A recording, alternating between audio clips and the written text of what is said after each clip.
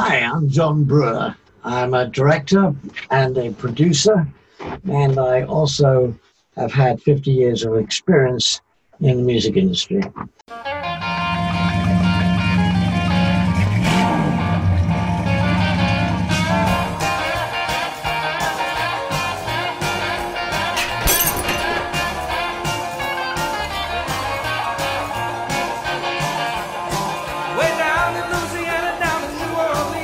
Chuck Berry was Chuck Berry. The definition of Chuck Berry is Chuck Berry. If you were to try and give rock and roll another name, you might call it Chuck Berry. He is the most important guitarist in rock history. He could tell you a full story in 3 minutes lyrically. If he couldn't think of a word, he would just make one up. Coolerator. Botheration. Motivating.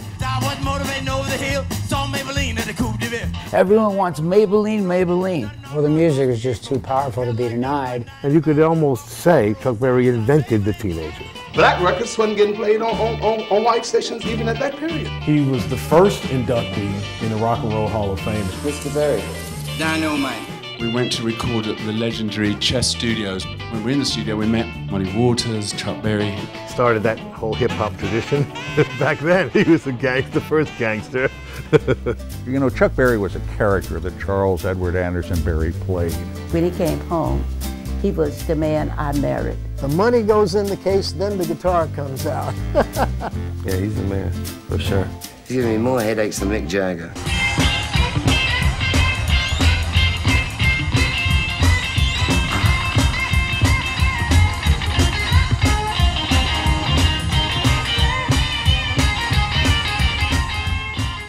That is the trailer for the recently released documentary, Chuck Berry, the original king of rock and roll. And this is Factual America. Brought to you by Alamo Pictures, a production company that makes documentaries about America for an international audience. Chuck Berry was the original king of rock and roll. That is according to John Brewer, who should know. Known as the god of rock docs, John discusses Chuck Berry, the making of his documentary about the American icon, and a host of amazing stories drawn from his 50 years in the music business, working with the likes of Jimi Hendrix, the Rolling Stones, David Bowie, Jerry Rafferty, and B.B. King, just to name a few. We caught up recently with John from his studio in London. John Brewer, welcome to Factual America. John, how are things with you? Well, with me, personally, I'm okay. It's a bit cold here in England. And of course, we're subjected to this strange virus lockdown. But other than that, I'm okay. Thank you. Yeah, well, I'm based in England as well, so it's good to be talking to someone in the same time zone. Usually, I've got someone in LA on the other end. But also, good news today. We got a word of another vaccine that's about 95% effective, supposedly. So. Maybe we're about to see the end of the light at the end of the tunnel, and we just... I think we are, but it's going to last, the effect's going to now last for some time, and, you know, I know everyone's cancelling tours, and, you know, the whole routine of scheduling is completely, in a good English way, is cocked up, but, you know, that's what's happened. It's what's happened, and it's what, I think, we're all in one big giant boat. We're on that same boat together. Thanks so much for coming on. It's quite an honor to have you on. We're here to discuss primarily your latest film, Chuck Berry, the original king of rock and roll. It's as it says on the tin.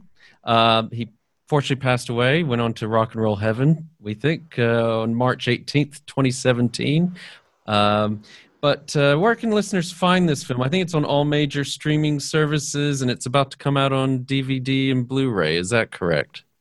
Well, I think it's correct. The problem is that I was asked this question the other day, and it's on some of the platforms, and there are holdbacks on certain situations, but it's been on a theatrical release. And quite interestingly, we picked up a lot of the drive-ins, and we basically had great success. And also we had sort of the smaller art theaters picked up on it. And of course, we've milked it all the way since then, successfully. And then DVD will be coming out. And then we probably will be on the bigger platforms, yes. And then it'll go to the smaller platforms as things do. But then from there onwards, everything looks great. Well, excellent. Well, again, it's I've seen the film. I highly recommend it. I really, really enjoyed it. It's a good fun, good hour and a half, certainly. I mean, maybe the next couple of questions are going to seem, certainly for some of my age, seem a little odd. But in talking to someone on my team who said we're talking about this, and she said, well, she didn't really know anything about popular music before the Beatles. So maybe give us a little synopsis of the film, and then tell us who Chuck Berry was. Well, Chuck Berry, I think, was the king of rock and roll because he performed and he wrote and he recorded. To me, just spending a little time on Chuck at this point, whereas Elvis didn't write. He performed and he recorded. And Little Richard, well, he sort of wrote, and but not to the extent that Chuck wrote. And so in a way, I just think that Chuck was the sort of king of rock and roll. He wrote with lyrics. He was a poet. And he invented many words, as it was pointed out, probably not in the Scrabble dictionary. And if you listen to those lyrics, they were pointed towards, for obvious reasons, because Chuck was a lot older than being a teenager, towards the teenage audience, which I really believe he created the teenager. Because although I grew up as a teenager, I thought I was a teenager and I knew about teenagers, there are a lot of people that didn't really realize they were teenagers. And the teenage expression, the teenage want, the teenage things that made teenagers, was everything that Chuck wrote about. And if he couldn't use words that we all knew, he made them up. And it was great. So that was Chuck. And Chuck was given one of the best launches as a musician because everyone thought he was white. And in those days, when he first started, you had black radio that would only play black music, and there was white stations that would only play white music. And the white stations were the powerful stations, of course. And what happened was he got his break because they all thought he was white. And when he came to concerts, there's many stories and appearances that he turned up and they went, no, we're waiting for Chuck Berry because he was black. And most of his problems rose from being black. God knows what would have happened if he had been white. But in those days, that's what happened. And I believe he was one of those pioneers of being able to get rid of the racism, or start anyway, because I don't know whether you know anything about his performances, but I have visuals, and there's some visuals in the film that show archive footage of him basically going from one side of the stage to the other. Now, this was what Chuck did. He was very clever. He, Ingrid, his daughter, who was with him for 42 years on the road, told me this. His idea was to pull those on the left over to those on the right, and those on the right over to the left. Well, in the South, and majority of the South and other territories too, there was a law that if you were watching an artist perform, there would be a rope down the middle of the club. And that rope would disappear at Chuck's performances because he went from the left to the right and the right to the left. And he was moving so fast that people loved dancing. And music, especially at that time, and they still do, of course. And what happened was that they mingled. They started dancing in the clubs, and black would dance with white, and white would dance with black, and the rope would go down. And there was always police at those venues, and they couldn't do anything about it because nobody could really work out where the rope was. And that's what actually happened. And I'm being the god of rock docs, as they now refer to me, and the press, experienced that in unfortunately not with Chuck, but when we were filming in the California deserts. We filmed at night, and in the open there outside, and it was so cold that that was one reason we did this. We put bins, big speaker bins up in the desert, and at a gas station, which was the set. Right. And we, what we did was put Maybelline on and keep playing Maybelline. And I don't know whether you ever experienced this, but if you play Maybelline, you will never stand still. Yeah. And that's how we generated heat, with a couple of overcoats and sweaters and various other things. Yeah. And what we did was make, really remake the same thing that happened in those clubs, which basically tore down that barrier. Yeah. And eventually it collapsed. Not completely, but it collapsed. And racism, I believe, in all our ways, and I looked at I did Nat King Cole, as you know. Yeah. It was similar. He tackled the situation of racism in his own little way, or big way. And Chuck did the same. Yeah. Because he got himself into all sorts of pickle and got himself arrested on many occasions. And I'll talk about that later as we get into this conversation.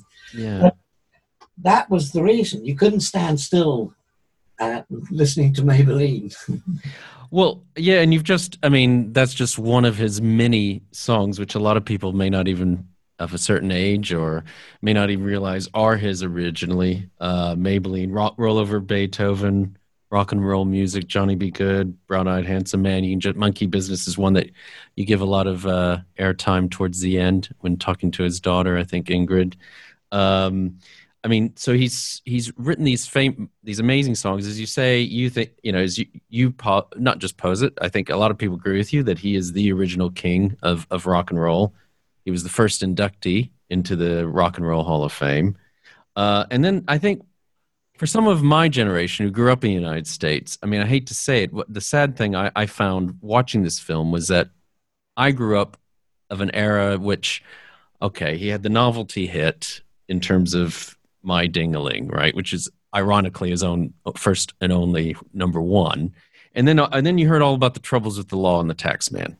But I think what your film does is brings us back to the essence of his greatness and who he was.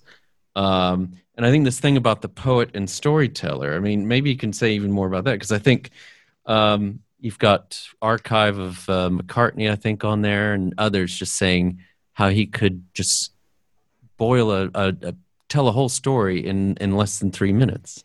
Mm. Well, he definitely was a storyteller, that's for sure, and he definitely was a poet. The situation is that I personally think, and there are various views of his life that became detrimental to his ongoing performing and his relationship with how to deal with them. See, when I started in the industry, there were no parameters.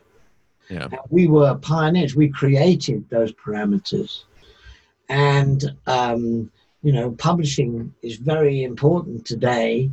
And it was very unimportant in those days. But, you know, he was responsible for bringing the cycle in of what we know as rock and roll in music today. It was 3 chords. He played the guitar beautifully, wonderfully. Beautifully is not the word. He played it wonderfully.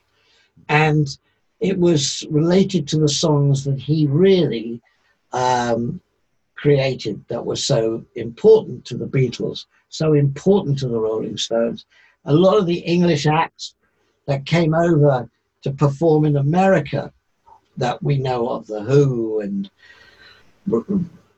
Alvin Lee 10 years after, all of these acts basically learned from Chuck Berry, and they adapted their way of playing his songs. And they would make they would set a path straight for Chicago and Chess Records, wouldn't they? I mean, a lot of them, as in a way of sort of paying homage. That's a little bit of a little bit too easy to basically agree with that. Really? A lot of those would be listening, and it always happens through ports. And ports basically, as you probably well know, the Beatles used to go down, Ringo used to go down, Paul McCartney, John Lennon used to go down to the docks. And as the big ships came in, they'd bring them American jukebox, second-hand records, and they'd swap them. And before you knew what happened, is that became the format of their band, of which they were going forward, and they wrote songs based around what they heard. And it became related to those places you just suggested. Yes, the Stones did go over and record thinking they were going to pick up the sounds that they had developed their music around. You also looked at the back of a Stones album and everything was, you know, bury this, bury that, bury this, bury that. Who'd written all these songs? Yeah. The Beatles were the same in a way, although not as much. But The Who, everybody that was starting out of that period of time was saying, if he can do it, we can do it. But they didn't really do it as well in certain ways. But you can hear Chuck in their way they performed. And of course, you've got to understand that he was a real writer. Yeah. A real writer. I think you have that great scene now. Maybe educate us. There's this there's sort of a tribute concert done, wasn't it, in St. Louis? And you've got Hail, Hail, Rock and Roll. Hail, Hail, Rock and Roll. You got Keith Richards on there, and you've got that. You capture that scene where Chuck Berry basically is giving Keith Richards guitar lessons. Yes. Well, look, you got to a certain extent, understand Chuck Berry. Yeah. It's difficult. Otherwise, we would have had quite a lot of Chuck Berrys. Yeah. But Chuck Berry was not an easy person. I think going to prison, and they do say that a prison sentence of any length changes the person. And I think he got that from prison. I think he had a chip on his shoulder about a lot of things, and he pushed the boat out too far. I've been criticized for saying that, but I really do believe he pushed the boat out too far, which means he stretched it. Why open in St. Louis a club that for people to dance at, younger people to dance at, that allowed, against the normal rule, that whites went to white clubs and black goes to black clubs? Why open one in St. Louis? It was the only one, right? And cause the authorities And basically he was putting a finger up to, or two fingers up to the authorities. Yeah. And they will bring him down. Yeah. Because they'll stop his licenses, they'll stop his hours, they'll stop his various other things. And then he bought a cinema because a cinema or a theater and wanted to show specialized films and bits and pieces. They closed him down. And the Mann Act, which was never intended to do what they did with him, basically was nonsense. You know, he met one of his friends in the neighboring state. He met a girl that wanted a job. He was opening this club. He said, I'll give you a job if you want to come back to St. Louis. And she did. And she got back to St. Louis, and she was part of the opening night. She wore this wonderful headdress, and she was a novelty. And unfortunately, you know, he got wound up in that. I don't know. I wasn't there, but I don't think Chuck was short of a few girlfriends. And anyway, he was happily married at that time. Themetta, who basically was his wife right from the start to the finish, said to me that he just built that club because when he went up to do bandstand, he couldn't believe how much the young people wanted to dance. And that's what he did. He fortunately got himself into hot water again. Mann Act was, he went to prison. And I can tell you, all I've researched, the reason he went to prison was because he was black. And there is no question about it. Charlie Chaplin, who also was accused of the Mann Act, didn't go to prison. Yeah. And didn't Jerry Lee Lewis did similar things, didn't he? I mean, that's not the story altogether. He actually got married to them at the age of 13. Yeah. Which he got round and loopholes and various things. And I don't know, some people, I don't know. I certainly was much too young at that time to really know, and I certainly didn't live in St. Louis at that time, St. Louis, what do you want to say? At that time to see that whole thing going on. But, you know, they couldn't, if they were outside their areas in the city that they lived in, and they were in a black area, they were okay to a certain degree, but they went into white areas, you had a problem. You know, I was going to say, you're talking about a lot about St. Louis, and the thing that struck me as well, and I hadn't appreciated, was, I mean, part of this identity who he is this, he has this love for his hometown, even if it's not treated him very well. You know, and that's... He owned a lot of it. What's that? He owned a lot of it. Well, yes. I mean, I think, didn't you have I forget who says it, but it's about 50-50 sort of, you know, responsibilities for some of the troubles that he got. You know, he certainly was, as you said, pushing the boat out, really stretching the limits. Well, he wanted to create a Disneyland. He thought that was wonderful. So he bought Berry Park. His brother, I was speaking to his son about it. His brother owned some land up there and told Chuck there was some land, a lot of land being for sale.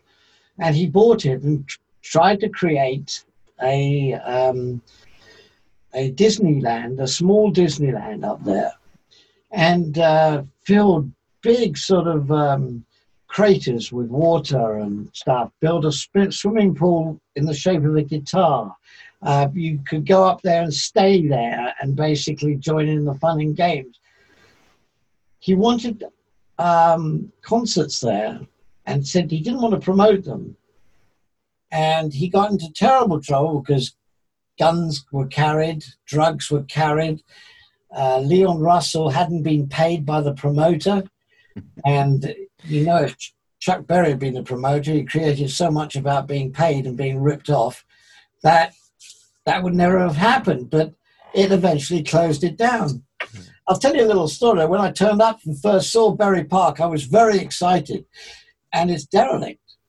And Yeah, you capture that on the film a bit. I mean, it surprised me towards the end because it's not the first thing came out of my mouth. Why? Yeah. And there in the middle of it was the most beautifully new build of house. And he lived in that house. He built it for himself. And he also lived in his house in another part of the city, a very affluent part of the city, which is where Thameta lived and the family lived. Now, I said to his family, why did he not repair the swimming pool or when after the fire there was problems and this and that, and his son, although being a musician and had toured with him, actually was a builder. And I said, why didn't you do this up? He said, I wasn't allowed to. Dad said, don't touch it. And he did that really to prove a point. It was a failure point because he tried to give pleasure to a lot of people, but he was stopped in every way. I mean, when you think about it, there was a death in the pool, I think 2 deaths for kids in the pool, and it just basically topped him. He said, that's it, no more, just leave it as it is. Now, there's further stories that go on, and his wife, she was really a very interesting point. His wife said to me, I found it very difficult because he wrote a book and his biography was there. And she said to me, I said, what did you think of the biography? And she said, I only wish that he'd told me all these stories that he told in the book to my face rather than having to write it and put it out. And I said, oh, that must be terrible. He said, well, I'll say one thing. Chuck Berry was a stage name. Yeah. When he walked out of this house, Charles Berry went out and went on tour as Chuck Berry. When Chuck Berry came back off being on the road and walked into the house, he was Charles Berry, the most wonderful father and the most wonderful family man you could ever imagine. And I know we all say what goes on the road stays on the road, but it really was true. And he wasn't very clever in the way, because he was angry, I think, on keeping it all to himself and being discreet. A lot of people would say, well, that's very genuine. Why should he be like that? But there you go. That's what happened. He certainly kept a couple of his mistresses on the property, and I felt that was quite strange. And yet she was so wonderful to him, and he was so wonderful to her. Yeah, that's. I mean, well, except for right at the beginning, but almost right at the beginning is it kicks off with Thameta, and she comes across as, she was definitely his lodestar, I would say. But as you've already, they married 69 years, beautiful children. She's quite amazing. She must be around 90 years old herself. Hope I'm doing that well when I'm that age. And yet there are all these infidelities. And like you said, there was this Chuck Berry, and then there was this persona that was Charles Edward Anderson Berry. Yeah, they're 2 people. Yeah. And so, I mean, obviously the family was fully on board with this documentary. I mean, how did you, you're kind of showing warts and all, I would say, in terms of his life, and they had I guess they're well aware of it, and they've come to their peace with it. Is that right? It is. And I don't think they will ever come to their peace with it. Yeah, okay. They will. They are so pro their dad, and, they're not young. Yeah. His grandchildren are beautiful children, and they're all playing guitars now, and basically was so full of grandpa, that was it, But you've got to understand that he made a lot of money. He made a lot of money in real estate too. Exactly. He put all his money into real estate.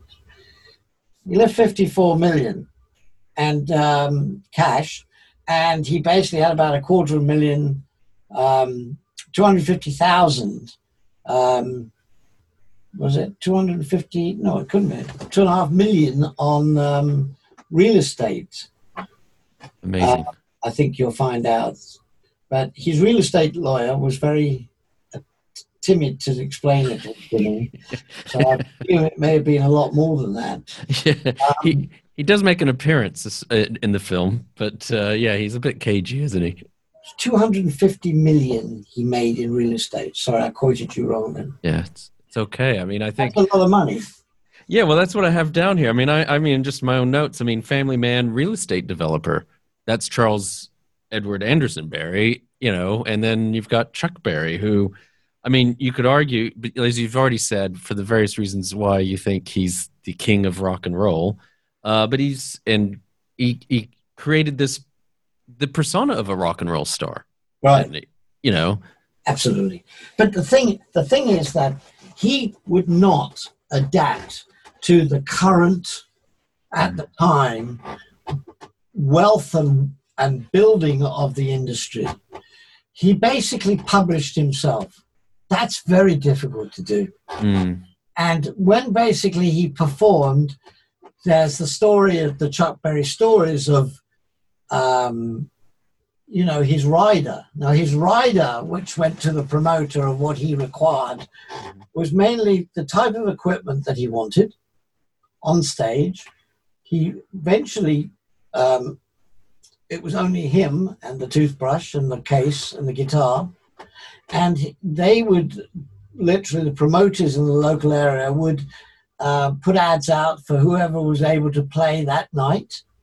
And he'd create a band that played Chuck Berry music. And sometimes it went wrong, sometimes it didn't. But anything he was asking for was not like, to a lot of rock bands, like 4 crates of, you know, hard liquor and... Right. It was all to do with the equipment. Now, if you didn't supply him with that equipment, he'd fine the promoter. And he'd say, that's cost you $2,000. And if he didn't get what he wanted to do his show, he also walked off exactly the timing on the dot, whether he was halfway through a number or not. And he would say, very simply, I will be there. You will pay me in cash before we start. Now, I'll tell you a story about an English promoter who I knew well, who basically said, look, I've converted this at a very fair rate to you. And he said, you converted it? What are you talking about? He said, well, in sterling, I've agreed to pay you so much money. That's what you wanted. And he said, no, I didn't want that. He said, well, what did you want then? He said, I wanted it in dollars. I know I'm performing in London, but I need it in dollars. He said, I can't go to the bank because it's Saturday. And we never, as you probably know, basically in those days, we didn't open banks on Saturdays. And he said, well, I'm sorry, I can't perform. He said, well, look, you can get a rate from anywhere. He said, we'll go down to your hotel. And he said, no, I want dollars and I won't be performing tonight. And this guy, poor guy, had to go around every American or English hotel and ask them to basically change funds. And by doing that, to get, I don't know whether it was 10,000 a night or 20,000 a night or whatever it was. Right. But that's a hell of a request and a hell of a job to go around all these hotels and down to the airport and whatever it was, because they're limited to what they could change in those days. So he did it, and he came back and gave him the dollars, and that was that. And it cost me quite a bit of money, but also he was a stickler with that. And if you paid the fine, he'd go on. Yeah. Simple as that. But he wasn't having it any other way. And it was always cash, right? Cash. Always cash. couldn't write, an IOU or basically or if you banker's draft or anything. Banker's draft, he wouldn't have taken it. Yeah. He wanted cash. And that was very, I did the B.B. King Life of Riley film and coming out the B.B. King On the Road film just next year. And, the stories that B.B. used to tell me were unreal. That, you had to get your money. B said he'd always eventually get half his money. So he could pay the gas, and he basically knew that he was getting something out of it. And because he held the record of 365 days a year of performing, and sometimes two times a night. And he said to me, John, at the end, we had to get our money up front because we were big enough to demand it. But the thing was, if we didn't, they were running down the road with our money from the box office. And that was it. And, all the promoters would basically, if they were white promoters, they were saying, well, that's what happens. If they were black promoters, even with black promoters, BB said, he said, if they had Jewish names and they were black, I knew something was wrong. I mean, it seems like a good point to take a quick break, and we'll be straight back with John Brewer. You're listening to Factual America. Subscribe to our mailing list or follow us on Facebook, Instagram, or Twitter at Alamo Pictures to keep up to date with new releases or upcoming shows. Check out the show notes to learn more about the program, our guests, and the team behind the production. Now back to Factual America.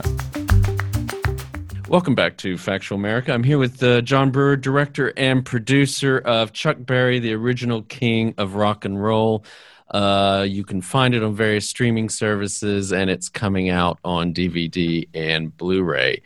We've just been talking about Chuck Berry, the man, and his persona. These are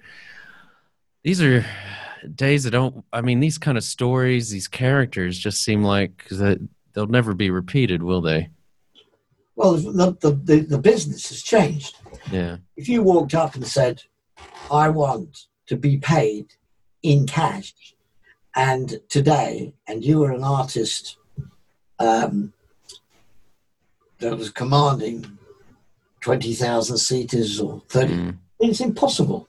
First of all, you become a very high-risk situation. You couldn't get insurance because, and at the end of the day, no one will put up with it. So the fact is, it could never happen today.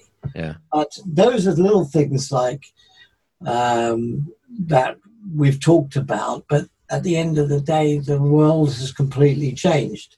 Look, the Stones basically sell their tours. They don't basically collect money, so they can't basically not be paid. Yeah. And the deal gets done way before the show's ever seen the light of day. Merchandise today sells. I don't think he ever sold any merchandise on the road. He wouldn't know Yeah. At the end of it, the world has completely changed. And he would have earned, if he'd been handled by a manager, which he wasn't, and handled by a promoter properly,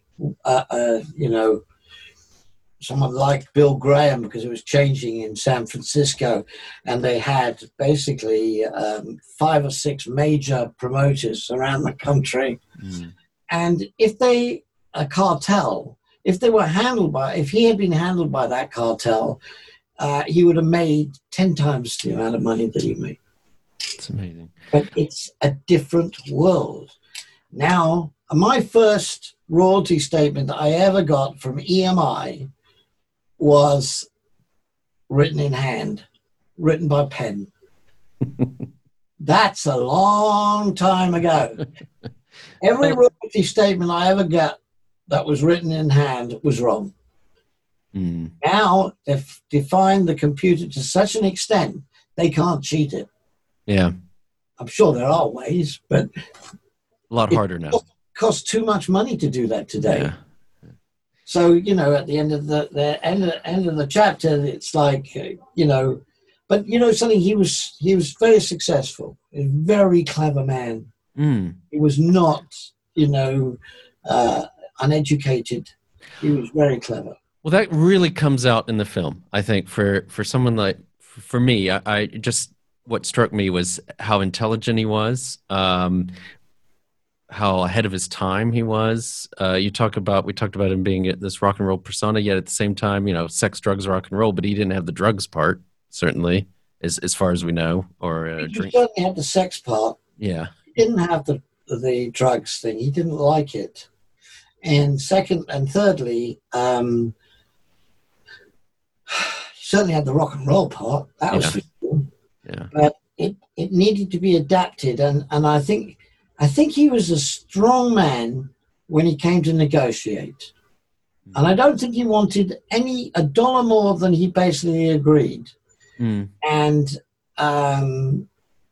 you know, there were a lot of things going on in the 70s and 60s and 70s and pressure put on by artists that had become successful on promoters, demanding more money because they didn't trust their gate percentage. You know, well, we're not going on then. And then virtually be a riot, and the promoter would buckle in. I've seen that happen many times. And interesting. It's now, of course, we discussed earlier on about the selling of tours and selling of merchandise, and the, you know, artists basically get their money way before it even starts. So that's a big headache that they don't have to deal with. So that's something. I'll tell you why I took that approach. There are several versions of this film, but I wanted to get rid of what everybody thought I was going to talk about and paint, and that was, he was a criminal. Yeah. He basically had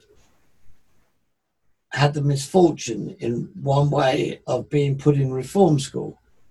But the truth of it was, he was a criminal. He actually did hold up grocery stores and various other stores. Why? Because he wanted to get home. Yeah. He was, you know, they went to California and ran out of money, and they had to get home. Now, I don't suppose that everybody should say as soon as you run out of money, you should either get onto your folks and get some money sent out so you can get home. If you and I had done it, well, that's probably what we would have done. But you've got to know where he came from. His father was a very senior member of the church. And, you know, he was very religious at the beginning. He reckoned he was saving it up to basically the very, very end. And he'd done his religious giving at the beginning, which I always thought was an interesting statement. He said, I gave too much to my whoever.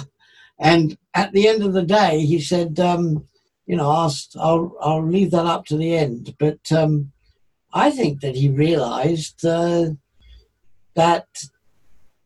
money could be made, and he was interested in making money, but he also wanted people to dance, and he wanted people to basically jump around at his music. And he certainly got that going. I mean, if the Stones, if we never had Chuck Berry, the Stones would probably be around, but we'd have a very different band.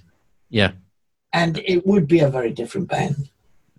So, you know, I think, you know, when he went into prison for the Mann Act, which was after he'd done at a reform school that he was in, he'd done time. And I think it really annoyed him. But there's another thing. When he went to the tax problem, he was offered another deal. And he worked it out that, and I won't disclose the deal, but the deal meant that he would be losing a lot of money. So going in and writing the book and sitting in this very sort of not prison, but sort of open prison, was a better deal. And as a businessman, I think that sums it up. Well, as the former economist in me is like, he obviously didn't value his free time highly enough, I think, if he would put that into the... Which is an interesting concept in the whole situation. Hey, why now? Why have you made this film now? Because it would never have been made if he was alive.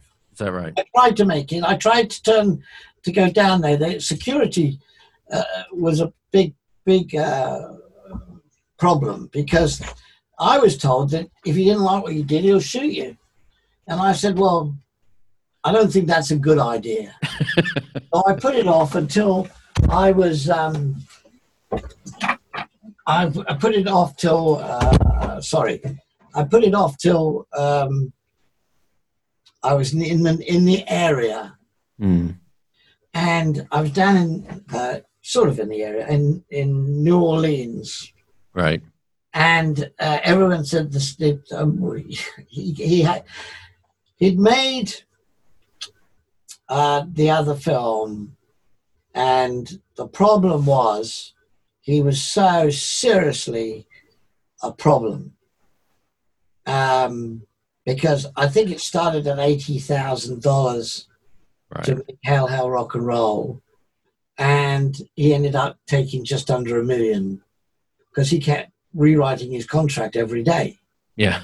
Which wasn't normal for him, because when he came to a deal, but he used to say, well, in making a film, we have to rehearse. So every time they did a take, he said, that's more money. Yeah. And eventually they said, look, you can't go on like this. We've got people out here, but we can't work like that. And he used to literally, and I saw footage of it, he'd literally say, you lot stay over there until I've got my money. And that had to be produced every day on the set. So, they would go by, half a day would go by, and it's costing them hundreds of thousands. And they already had all these sunk costs in there, so they must have said, we gotta... That's right. And but for you to, and I'll say something about the Stones in a minute, but you or Keith, rather, you basically understand that the studios, Universal, was really seriously a problem to the whole. So for me to come down there, right, and try and get out of Chuck, you would have got nothing. I got more. That Fermatta's interview was the only interview she's ever done in her life. That is absolutely amazing. And I think that's something for our listeners to keep in mind, because she was, I just found her incredibly compelling. She's so eloquent, so regal. One thing you did at the doc, it was interesting, was you did these reconstructions or dramatizations. That was, but they're not just your average reconstructions or dramatizations, are they? I mean, they're very stylized. I don't know a better way of putting it. Is that... But let me tell you why they're stylized. The situation was that I wanted to know about Chuck Berry, and I wanted my audience to know about Chuck Berry. To make a film about being thrown into jail as a kid, coming out, and then seeing and meeting your wife, taking her to the local fair ground or what they had in those days, and meeting her there and basically starting out life, and of course then having children, was a wonderful situation. It was very romantic, because there were two people that really loved each other, and it was a strange situation, because he was very upset the first time he was unfaithful to her. And he eventually got over it, but he felt that he was in two different worlds, and she was oblivious to it all. I'll tell you a little story which basically I told the other day.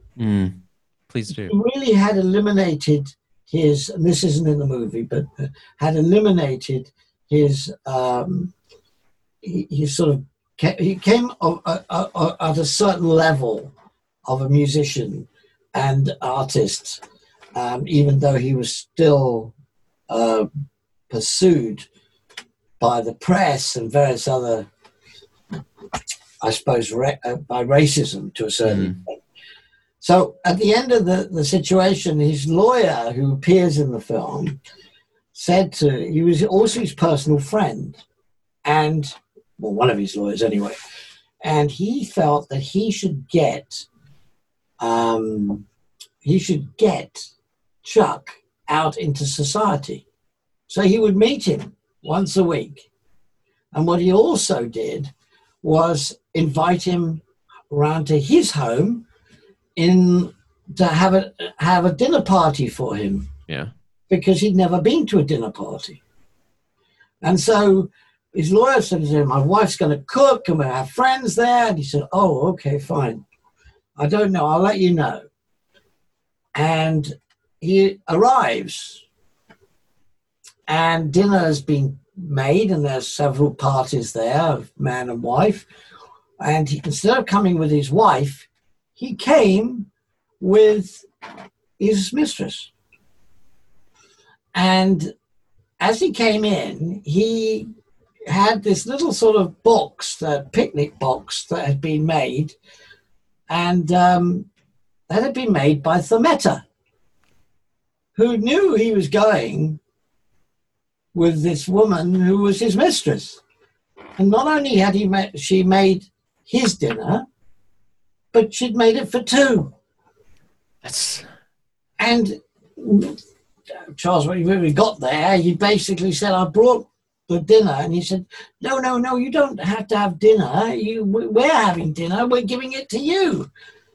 And he said, well, I brought my friend and for her too. In fact, I think if my wife knows about this, she'll be very upset, right? Coming up with dinner as well. And things like that we all would be, well, must have known what a dinner party was. Yeah. And he didn't. And, but he wasn't whatever he made out to be a violent man in any way, shape, or form. Yeah. I mean, this must have been, this, at least for me, this must have been a really fun doc to make. I mean, you've got a veritable who's who of 60s, 70s, and 80s rock and roll stars that appearances. Yeah. I mean, we got the Springsteen, Stevie Van Zandt, Alice Cooper, who I'd love to talk to one day, Gene Simmons, George Thorogood. I mean, it's just amazing. Again, that was my choice because we'd all heard from Keith. We all heard from Keith and various other people. Yeah. And we referred to why I made these cutaways, as I called them. Yeah. If you watch the film again, you will find that, as in Baby Driver, there was a technique that was used where it always to a beat. So that basically when the actor or the artist was conveyed in the cutaway, that there's music, but they walk. Even the police raid and the FBI raid that took place at Berry Park was literally in time, synchronized, totally in time. And the color is over the top, like Sin City. Yeah, exactly. And so all of this was fun, making fun of that scenario. It wasn't really a fun scenario to make fun of, but I thought it would take away the seriousness of making a story of what everybody expected, which was, well, he went to jail and he did this and he did that, and then he went on it, and then he got arrested again and everything. Because Themeta had said to me, please don't make a fool of him. And that's why there was some criticism of the beginning from the family. He never danced like that. I said, well, that wasn't meant to be him, really. It was the time that took place, and it was the synchronization that took place. Sound-wise, it's a very interesting piece. I don't know it's my piece, but it's very interesting.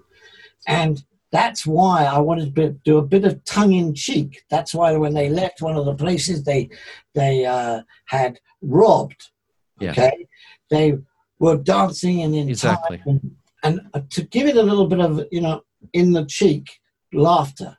Yeah. Because really it was all very stupid, really. It wasn't big things. It wasn't, first-degree murder. It was like basically just like what a kid would get into trouble for.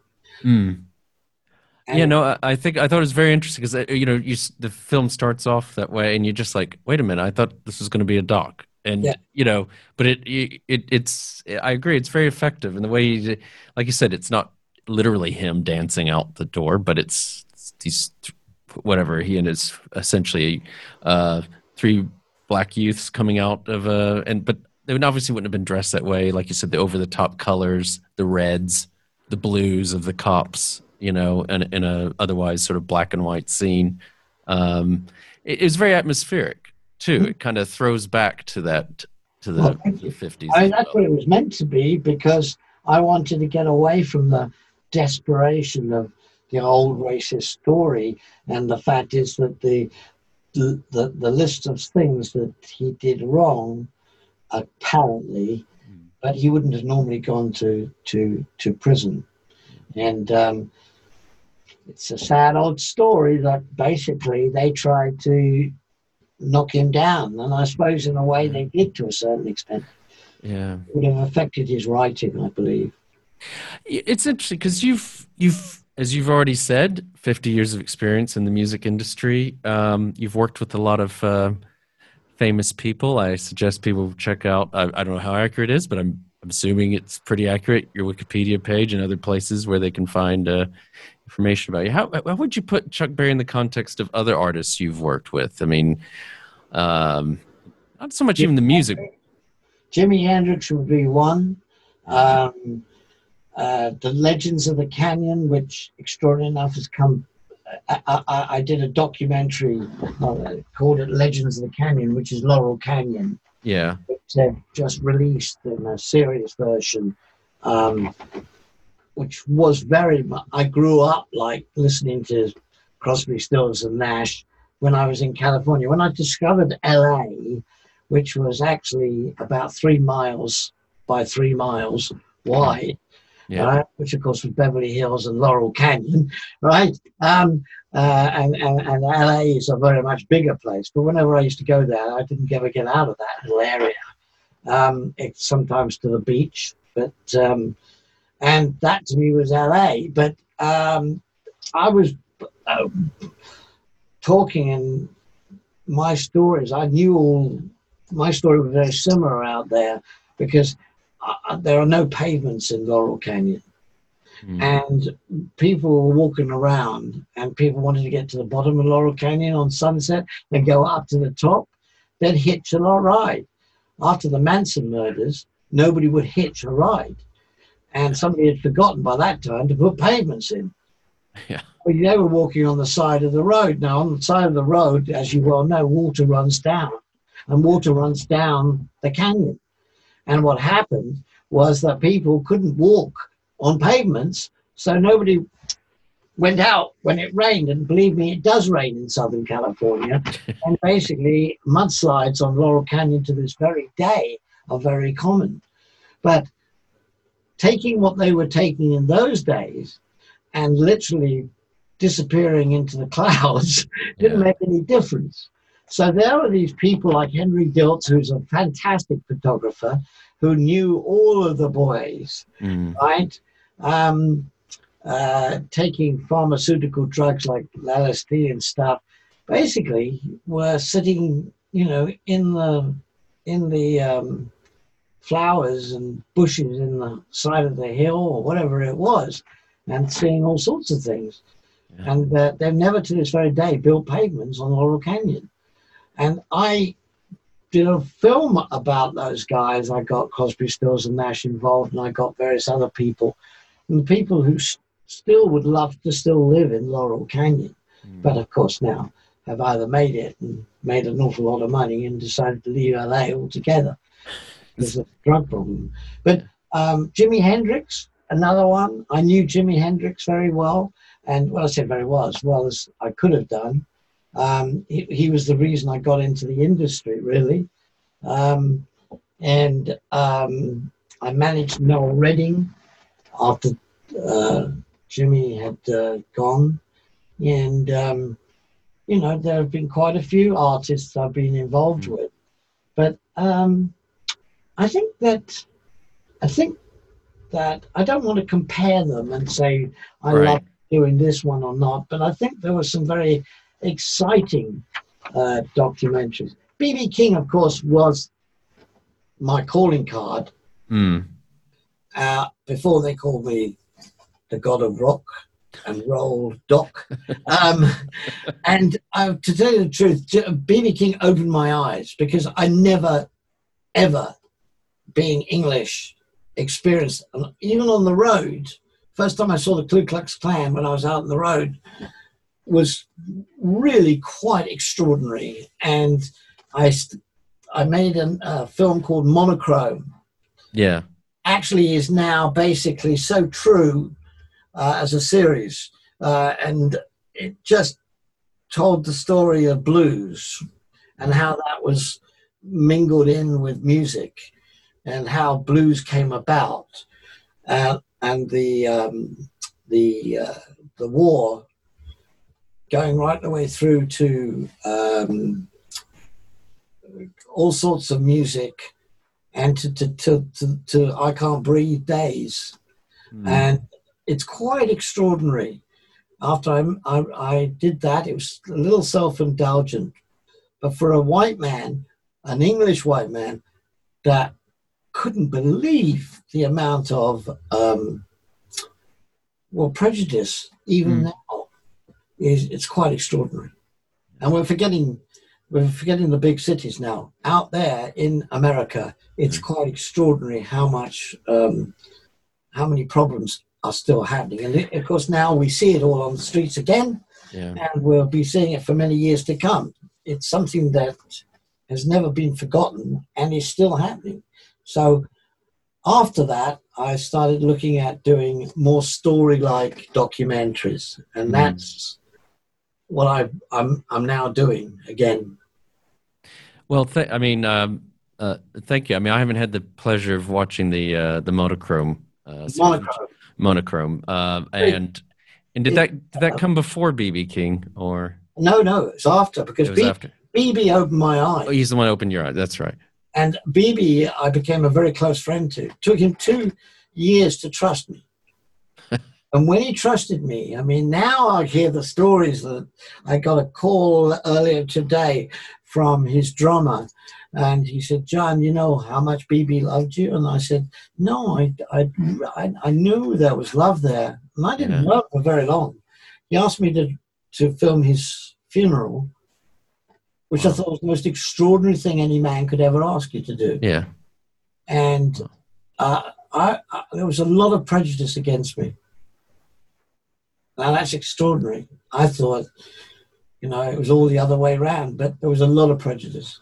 Yeah. And there comes a white man to tell our story of our hero. And after we buried him, that came out. I was terribly upset about it emotionally. But I learned, and I went back out there. And if you ever get a chance to see that film, watch that film. It's quite amazing. Quite amazing. But I'm now doing, if you want to know about, I'm doing a film on Link Ray. Okay. And the photographer, is that No, he was I'm thinking Man Ray. 1957. Okay. He had a massive hit called Rumble. Okay. He was the first man in black. He looked like Marlon Brando on a bike. And he created this sound, which was a confused sound. And it's played on so many advertisements today on both sides of the Atlantic, everywhere in the world. And he was a Native American. Interesting. And Indian music, as we refer to.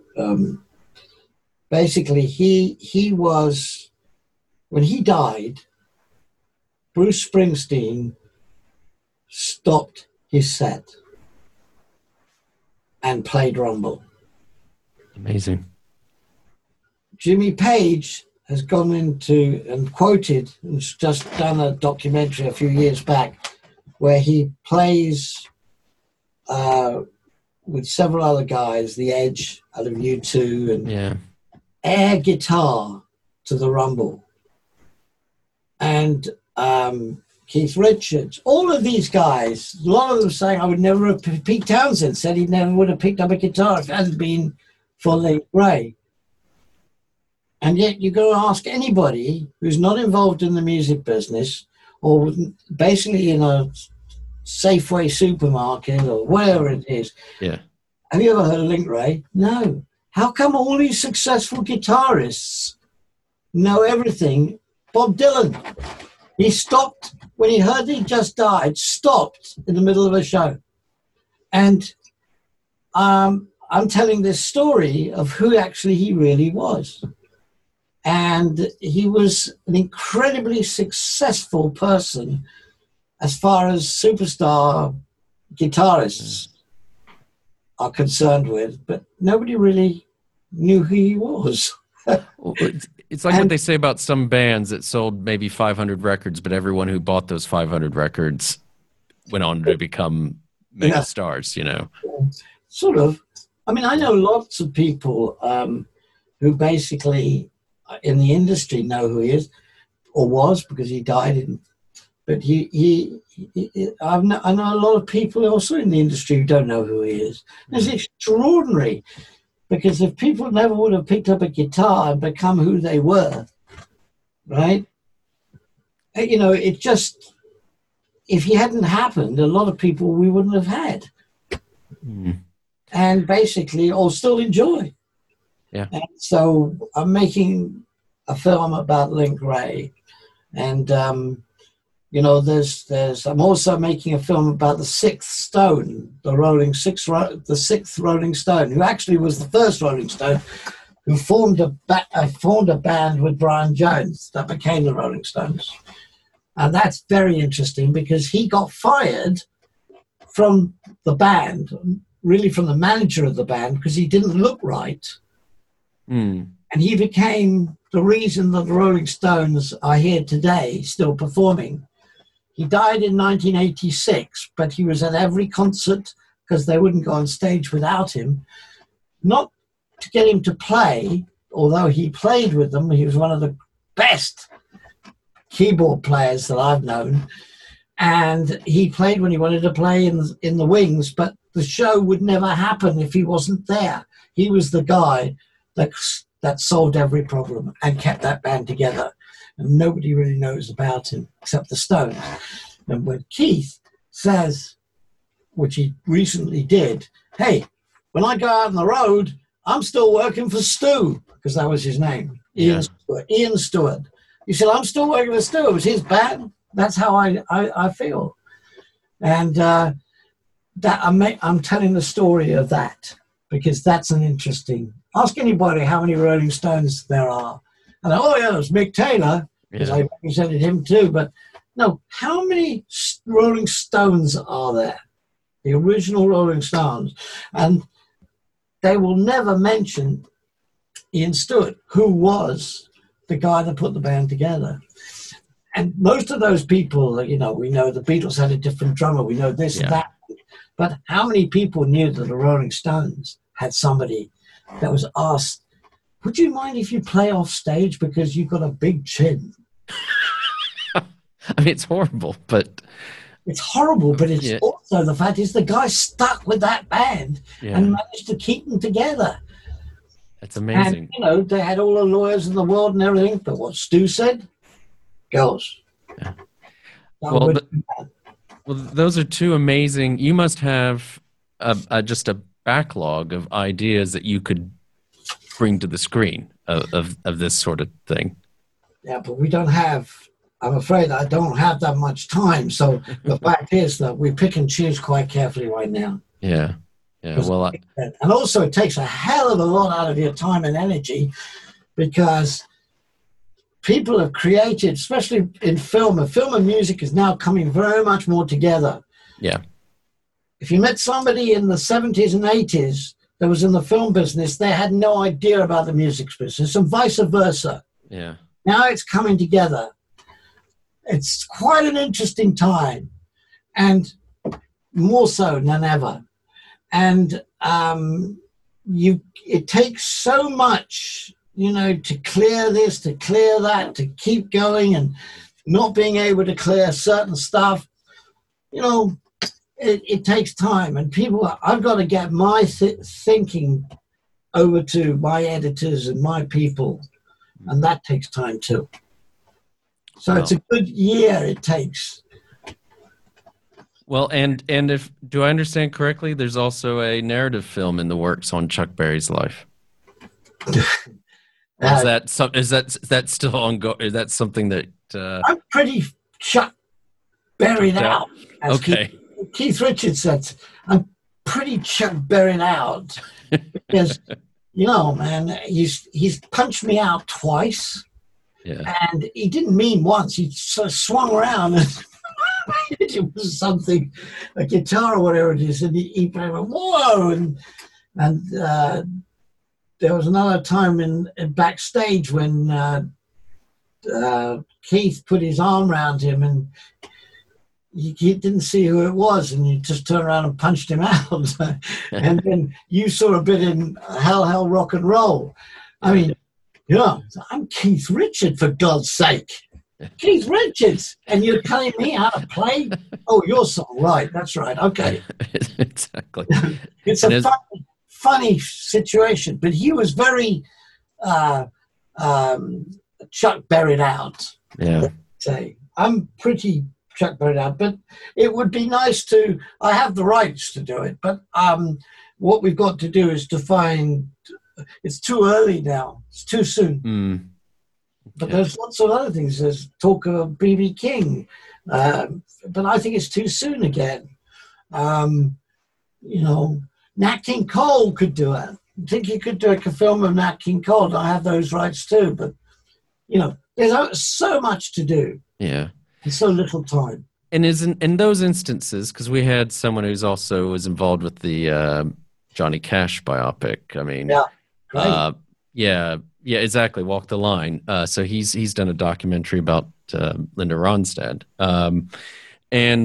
But is it about finding the right person to play that role? Is that? I mean, I know you've already mentioned the time and all the demands and that it takes. I remember watching something. I won't name it, but there were a lot of artists, and there's Bowie, who I managed, of course. And the fact is, I'd be super critical of that. But at all of a sudden there's lots of people and they don't quite look right, and in this film Robert Plant didn't look right. I just went, I don't like that. And I think you've got to find the right actor, and to play a B.B. King, there's only one B.B. King, I'm afraid. And if he's either got to sing right, or if you're going to use the original music, if you can afford to use the original. But if you use the original music and you start going to, he's got to really be able to act the man. And BB you knew BB was in the room, and you knew BB talked, and you knew BB, son, he say, son, and everybody would stop. But it just, I think it is something to do with finding the right character. Jamie Foxx was right to do Ray Charles, and I just think that it came over great. James Brown, I don't think came over great. And I think that it lost a lot of money. And I think people want to relate. But it wasn't a particularly good script. Yeah. Yeah. So I think it depends on a lot of things. I would be remiss if I didn't ask you, is it my understanding you were involved with producing Jerry Rafferty's Baker Street? Yes, sir. Yeah. So that's my wife's one of her favorite songs. So when I said I was going to be meeting you virtually, she's like, "Oh my God, you've got what do you want to know?" Well, I wish she was here to ask the question, but I don't love it as much as she does. I think it's an amazing song. I'm probably going to shatter her dreams. Well, then we'll cut it and I'll never share it with her. But let me tell you about Jerry Rafferty. Jerry Rafferty came to me, and I was a great fan of Stealers Wheel. Yeah. And Stuck in the Middle with You was a song written about A&M Records and him and the management. Okay. And the management went bust.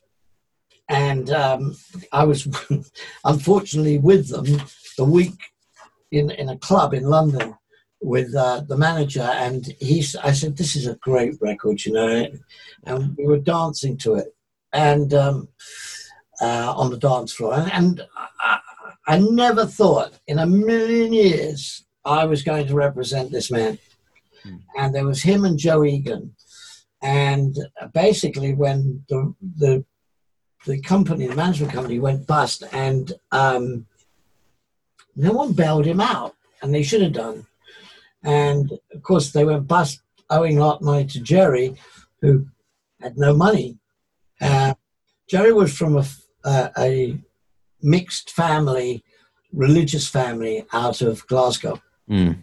And you didn't get told to do something, and if you didn't do it the first time, you certainly got whatever was coming to you, because they lived down on the docks and were very poor.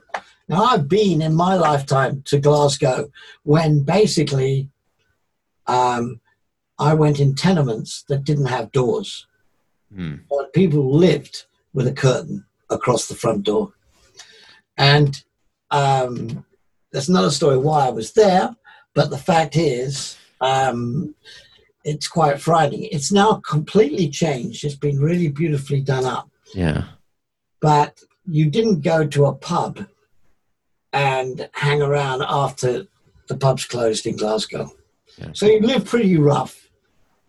And he came and had success with Stealers Wheel, and he didn't get on well with people. And he fell out with Herb Albert and Jerry Moss, who owned A&M, and he hated and wouldn't go on the road. So there you had one of the biggest records of all time, which was Stuck in the Middle, and he wouldn't go on the road, and they fell out. And I said, why are you asking me? Well, a few things happened. I was introduced to him and this and that. And they wouldn't introduce me to him until they sussed out for him what he wanted.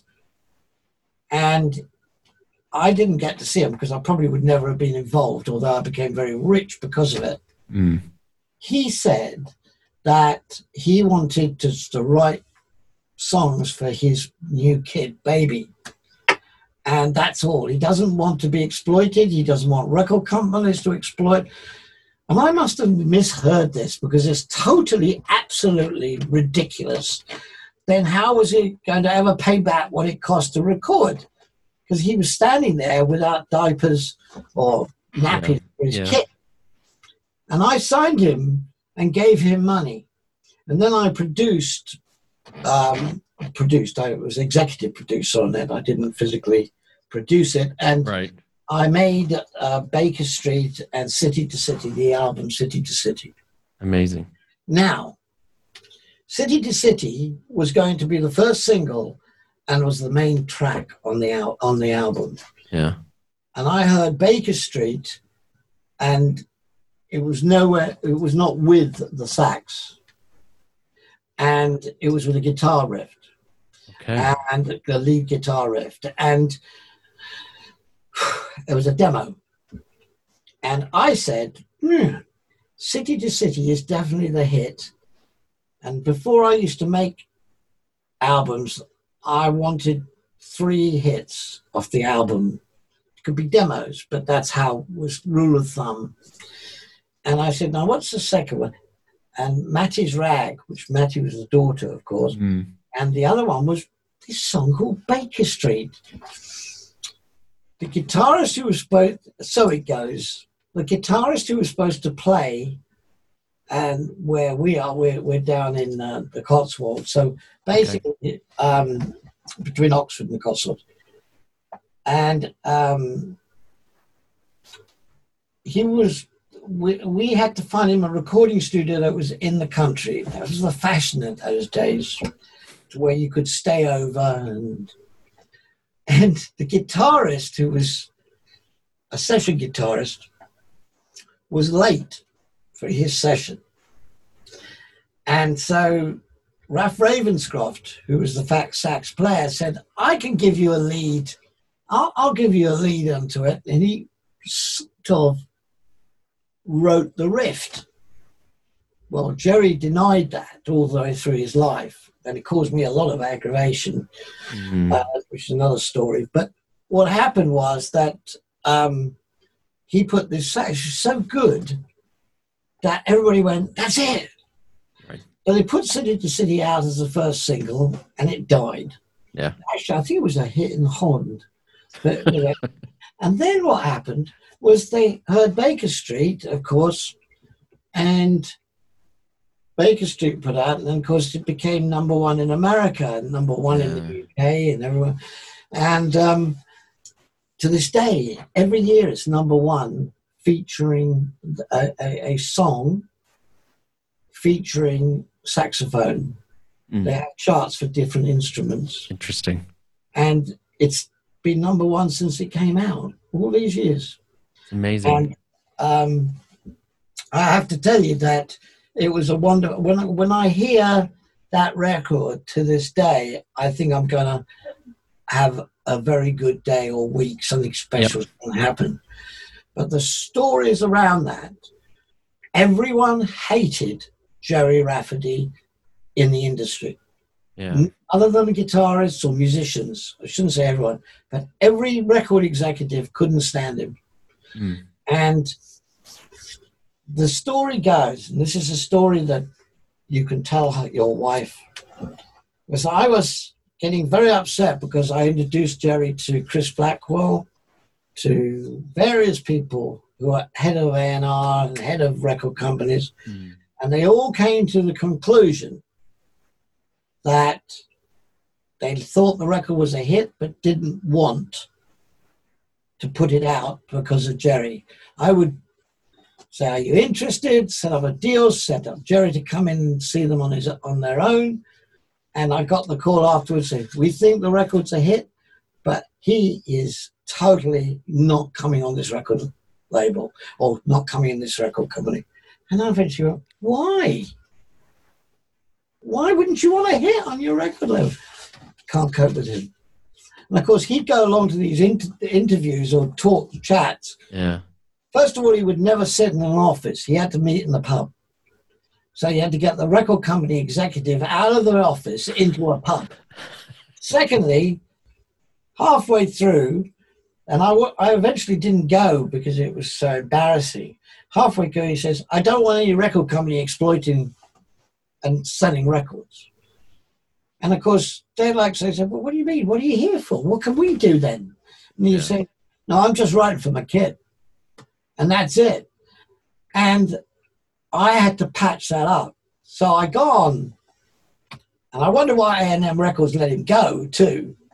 They made millions from him because they just took a point off what I got. I did negotiate on Christmas Eve. I'll never forget. They wanted to get home, and I wanted to get home. But I eventually got him off the label. And then what happened was I went to Los Angeles, and there was a very famous guy. He's dead now, but he's a lovely guy. Was a lovely guy. I'm sure he still is. But he said, John, I can only meet you at 8:30 in the morning. So I said, why? So I'll explain it to you when I see you. So off we went at 8:30 in the morning thinking I've got to play in the album. I'll just play 1 or 2 tracks. So I came in those days, we used to take 7.5-inch tape, the stuff that plays on that echo there. Yeah. And we would go in and put it on their record player, their tape recorders. And as I told you, most of them didn't know how to use their tape recorders. But this time, he said to me, John, is this Jerry Rafferty from the Rumbles? Or, not the Rumbles, what was the name of the track? The band, Humble Bums, which was Billy Connolly and Steelers Will. I said, yes. He said, I'll give you $75,000 now, and that was the actual figure, and I don't listen to it, or I'll give you $50,000 if I have to listen to it. Well, I have a lawyer with me who's kicking me under the table, take the $75,000. And I'm saying, I can't go back to my artist and say the man that's going to put it out on his record label, right, gave me an offer of $75,000 if he didn't have to listen to the music. I can't do that. So I said $75,000. So I said, can you tell me something? The next day when I went in, because they had to draw up the agreements, why couldn't you have listened to it? And why did you give me more money if you didn't have to listen to it? He said, well, I've just bought this company and my partner is having a house built in Beverly Hills. And I'm having a house built in Beverly Hills. And my builder is the same man as his builder. But I had to get there by 9:30, otherwise my house would be built second. So I knew that I had a problem. And 25 grand, believe me, when they're building houses in Beverly Hills, is nothing. And that is the true story of how he landed up on United Artists. And amazing. That record came out. And he was one of the most despicable people that I've ever had to manage, and one of the most difficult people in the world. Talk about Chuck Berry. This guy, unfortunately, had a terrible demon of becoming a terrible alcoholic. Yeah. And eventually, as soon as I said to his lawyer, he said, will you sell? And I said, yes, but not for the figure you're talking about. And then Capitol Records EMI wanted to buy me out, and I turned that down. And then the only reason that I got out was it was quite a good deal. And that's how I left the Jerry Rafferty camp. But there's one thing I haven't told you, which you can tell her. He had a glass eye. Really? And he used to walk up and down that famous street in Glasgow with Billy Connolly. And, you know, they've got these little old ladies that used to go up and down with their little baskets. And when it rained, it always rains in Scotland up there in Glasgow. And he'd bump into one of these women's umbrellas because they were made. Jerry was quite tall. And as he went down he'd fall on the pavement and his eye would roll out onto the pavement. And the dear old girl that basically he'd run into with a little umbrella basically screamed. And they used to have a little sort of game of how many of them would pass out. So he was walking up and down the street. And basically, when Billy Connolly came up to me and he said to me, John, whatever happened to Jerry Rafferty? And I said, well, I don't know. And he told me this story of what he used to do. And I said to when you looked at his eyes, he looked boss-eyed. Mm. So David Frost was in New York doing the show at night. And he'd fly in for the day, you could do that on Concorde. He was one of the biggest travelers on Concorde. And I said, if he goes on that show, which is what he wanted to do and agreed to do, but would not go on tour, he will lose the whole of his audience because he didn't look any good. Mm. And it said, it's only for 3 minutes. I said, if you go on that TV of David with David Frost, it'll be over in 3 minutes. So he went on, and it was over in 3 minutes. He never, ever repeated that success on City to City. And it was really sort of, but I told the truth. I told the fact. Yeah. And I said, your image is completely wrong. Your whole thing is totally wrong. He went on David Frost and said, I'm never coming on tour in America. That was it, all over. Because American audiences, like, worship their stars, their people. Yeah. And if you don't honor them by going on tour, you might as well have basically packed your bag and left on the last train. Mm. And that's a true story. So I hope, and I'm very grateful to your wife being a great fan. But unfortunately, Jerry has now left us. Yes. I don't know what's happened to Joe Egan. Must basically look at that. But he's probably, he really wrote a lot of the songs with Jerry for Steve Hill, but he's never done anything on his own. Okay. Well, I mean, I could ask you so many questions about so many different people that you've worked with. I think we're going to give you, let you go, because we've already had so Should much I of your write the book, they say. Yeah, you should write the book. I mean, next time I want to, I saw some reference to you working with Gene Clark. And, oh my God, Gene was so close with me. You know, I had a whole night, and I won't tell you what happened, but Gene was another one, Laurel Canyon. Yeah. And basically, Laurel Canyon, I was after a girl. I was invited to dinner, and I thought, that's interesting. So I came up, and the girl introduced me to her roommate, lived in Laurel Canyon. It was painful getting to the house because the stairs went round and round and round, a wooden cabin. And I sat down with this guy all night, and he knew I looked after Alvin Lee and the guitarist. And he said to me one night, I said, oh my God, it's so nice to basically relax without pressure of being on the road and everything else. He said, yeah. And at the end of the day, and end of the night, probably very much in the morning, I had no idea who he was.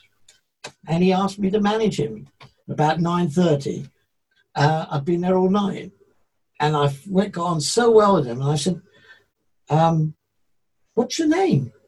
And he said, Gene Clark. And I ended up managing him. And it was just a remarkable night. And unfortunately, there again, another problem came about. Nothing to do with me. Unfortunately, he got problems with heroin. Yeah. And he was just coming back, and he had a fatal heart attack. But what a man he was. What a writer. Indeed. So, nothing like, I met all the Birds, and I met all the... I mean, he really, really could sit down and write a song, and it's prolific. Yeah. Wonderful. Just, and that big 12-string just came through. Anyway, don't ask me any more questions. I'm going home now. Okay, go home. Whenever you want me, you let me know. We definitely will. You're definitely in the Rolodex, as we used to say. I just want to again thank you so much, John Brewer, director and producer. Thank you so much for coming on. It's been a pleasure having you. The film we've mostly been talking about is Chuck Berry, the original king of rock and roll. So you can find it on most streaming platforms, and it's out on DVD, Blu-ray very soon here in 2020. And then all your other films. Just look John up. You can find him really quickly on Wikipedia. His filmography's there. It's a set of docs that I'm certainly going to put on my wish list and start watching because I think it's an amazing. You've definitely documented so much of rock and roll history, and not just rock and roll. You've got other things on there as well. So thank you. I want to give a shout out to This Distorted Studios in Leeds, England. And please remember to like us and share us with your friends and family wherever you happen to listen or watch podcasts. And this is Factual America, signing off. You've been listening to Factual America. This podcast is produced by Alamo Pictures, specializing in documentaries, television, and shorts about the USA for international audiences. Head on down to the show notes for more information about today's episode, our guests, and the team behind the podcast. Subscribe to our mailing list or follow us on Facebook, Instagram, and Twitter at Alamo Pictures. Be the first to hear about new productions, festivals showing our films, and to connect with our team. Our homepage is alamopictures.co.uk.